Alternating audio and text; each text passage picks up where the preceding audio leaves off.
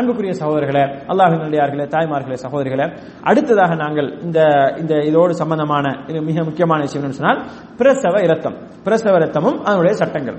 இப்ப நாங்க இவ்வளவு நேரம் மாதவிடாய் இரத்தம் அது சம்பந்தமான இந்த மாதவிடாய் தொடர் உதிரப்போக்கு இஸ்திஹாதா இது தொடர்பான விஷயங்களை பார்த்தோம். இந்த பிரசவ ரத்தத்தை பற்றி நாங்க பார்த்தோம், சுருக்கமாக பார்த்தோம். இதனுடைய சட்டங்களை பொறுத்தவரை பிரசவ ரத்தம் என்பது என்ன? குழந்தை பிறந்த காரணத்தினால கருப்பையிலிருந்து வெளியேறுகின்ற இரத்தமாகும். இது பிரசவத்துடன் செய்யும் வரும் அல்லது அதற்கு பிறகு அல்லது பிரசவத்துக்கு 2-3 நாட்களுக்கு முன்னால, குழந்தை பெறுவதற்கு 2-3 நாட்களுக்கு முன்னால வருத்தத்தோடு வலியோடு என்ன செய்யும் அது வரும் என்று சொன்னால் அது என்ன செய்யும் பிரசவ ரத்தமாக கருதப்படும். இந்த ரத்தம் எப்பொழுது நின்று விடுகின்றதோ அப்பொழுது அவள் என்ன செய்வாள் சுத்தமாகி விடுவாள்.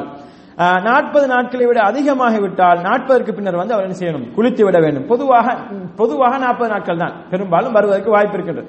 40 நாளை விட மேலதிகமாக விடும் சொன்னால் 40 நாட்களுக்கு பின்னால் அவள் குளித்து சுத்தமாக வேண்டும். ஏனெனில் அதுதான் பிரசவ ரத்தத்துக்குரிய கூடுதலான கால எல்லையாகும். 40 நாட்கள் தான் கூடுதலான கால எல்லை. தொடர்ந்து 40 நாட்களுக்கு முன்னாலே 30-35 நாட்களை நிற்கலாம். நின்றது பிறகு என்ன செய்யணும் குளித்து சுத்தமாகி இபாதத்துக்களை செய்ய ஆரம்பிக்கும். தொழுகை, நோன்பு இது போன்றவற்றை செய்ய ஆரம்பிக்கும். தொடர்ந்தும் இரத்தம் வந்து கொண்டிருந்தாலும், அதாவது இந்த 40 நாட்களுக்கு பின்னால குளித்து சுத்தமானதுக்கு பின்னால தொடர்ந்தும் ரத்தம் வந்து கொண்டிருந்தாலும் கூட என்ன செய்யணும் அவ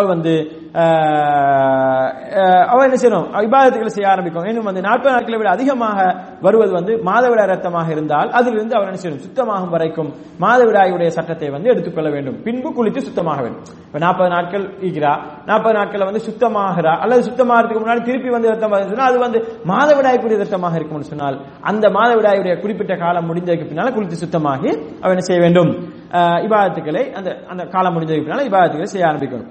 மனித தோற்றம் தெளிவாகும் முறையில முழு குழந்தையாக அவள் பெற்றெடுத்தால் தான் என்ன செய்யும் அது பிரசவ ரத்தமாக கருதப்படும். ஒரு பெண்ணுக்கு என்ன செய்து ஓரிரு மாதங்களே என்ன செய்து பிரசவிக்க வேண்டிய நிலைமை ஏற்படுகின்றது. அவர் வெறுமனே ரத்த கட்டியை தான் பிரசவிக்கிறான்னு சொன்னால் அதுக்கு பின்னால வரக்கூடிய ரத்தம் பிரசவத்தின் ரத்தமாக கருதப்பட மாட்டாது. அவர் பெற்றெடுக்கக்கூடிய அந்த குழந்தை மனித தோற்றத்தில் இருக்கும் சொன்னால் அது என்ன செய்யப்படும் அதுக்கு பின்னால வரக்கூடிய ரத்தம் பிரசவ ரத்தமாக கருதப்படும். அது இல்லாமல் சாதாரணமாக இரத்த கட்டியாக இருக்கும் என்று சொன்னால் மனித தோற்றம் தெளிவாக இல்லாத சிறிய சதை கட்டியாக பெற்றெடுத்தால் சொன்னால் அது பிரசவ ரத்தமாக கருதப்பட மாட்டாது. மாறாக அது நரம்பு தளர்ச்சியினுடைய ரத்தமாக கருதப்படும். இவளுக்குரிய சட்டம் தொடர் உதிர போகக்கூடிய சட்டமாகும். அப்படி ஒரு இரத்த கட்டியை ஒரு சதை கட்டியை பெற்றெடுத்து விட்டு அதுக்கு பின்னால் ரத்தம் வருதுன்னு சொன்னால் அது பிரசவத்தின் ரத்தமாக கருதப்படாமல் தொடர் உதிர போக்கு இஸ்திஹாலாவுடைய சட்டமாக கருதப்பட்டு அவள் என்ன செய்ய வேண்டும் ஒவ்வொரு தொழுகைக்கு உதவு செய்து கொண்டு தொழ வேண்டும். அந்த இரத்தம் வராத அளவுக்கு அதை தடுத்துக் கொள்ள வேண்டும் என்பதை நாங்கள் விளங்கிக் கொள்ளும். அதே நேரம் மனித தோற்றம் தெளிவாகக்கூடிய குறைந்த கால அளவு எத்தனை சொன்னால் 80 நாட்கள். ஒரு பெண் கருத்தரித்ததிலிருந்து 80 நாட்களுக்கு பின்னால பெற்றெடுப்பான்னு சொன்னால் அந்த பிள்ளையை அந்த பிள்ளை என்ன செய்யலாம் அது மரணித்து பிறந்தாலும் கூட அந்த பிள்ளை என்ன மனித தோற்றத்தில் இருக்கும். 80 நாட்கள் அளவு. அதிகபட்ச அளவு என்ன செய்யும் 90 நாட்களாக கருதப்படும். அப்ப இதுக்கு உள்ள 80 அல்லது 90 நாட்களுக்கு உள்ள ஒரு பிள்ளையை பெற்றெடுக்கிறாள். அந்த பிள்ளை பிள்ளையாக இல்ல வெறுமை இரத்த கட்டியா இருக்கும் சொன்னால் அதுக்கு பின்னால் வரக்கூடிய ரத்தம் அதுக்கு பின்னால் வரக்கூடிய அந்த இரத்த கட்டியை அந்த சதை பிண்டத்தை பெற்றெடுத்ததுக்கு பின்னால் வரக்கூடிய ரத்தம் பிரசவத்தின் ரத்தமாக கருதப்படாமல் தொடர் உதிரப்போக்கு ரத்தமாக கருதப்படும். அதே நேரம் பிரசவ ரத்தத்துக்குரிய சட்டங்களுக்கு முன்னால் கூறப்பட்ட அதே சட்டங்கள் தான் என்ன செய்யும் மாதவிடாய் சட்டங்களுக்கும் எடுத்துக்கொள்ளப்படும்.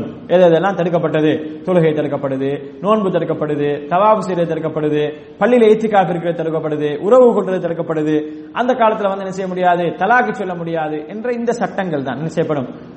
மாதவிடாய் காலத்தில் எதெல்லாம் கூடாதோ அதெல்லாம் இந்த உதிரப்போக்கு இந்த பிரசவ ரத்த காலத்திலையும் என்ன செய்யக்கூடாது பிரசவ தீட்டு காலத்திலையும் கூடாது என்பதை இஸ்லாமியங்களுக்கு சொல்லியிருப்பேன் நாங்கள் பார்க்கின்றோம்.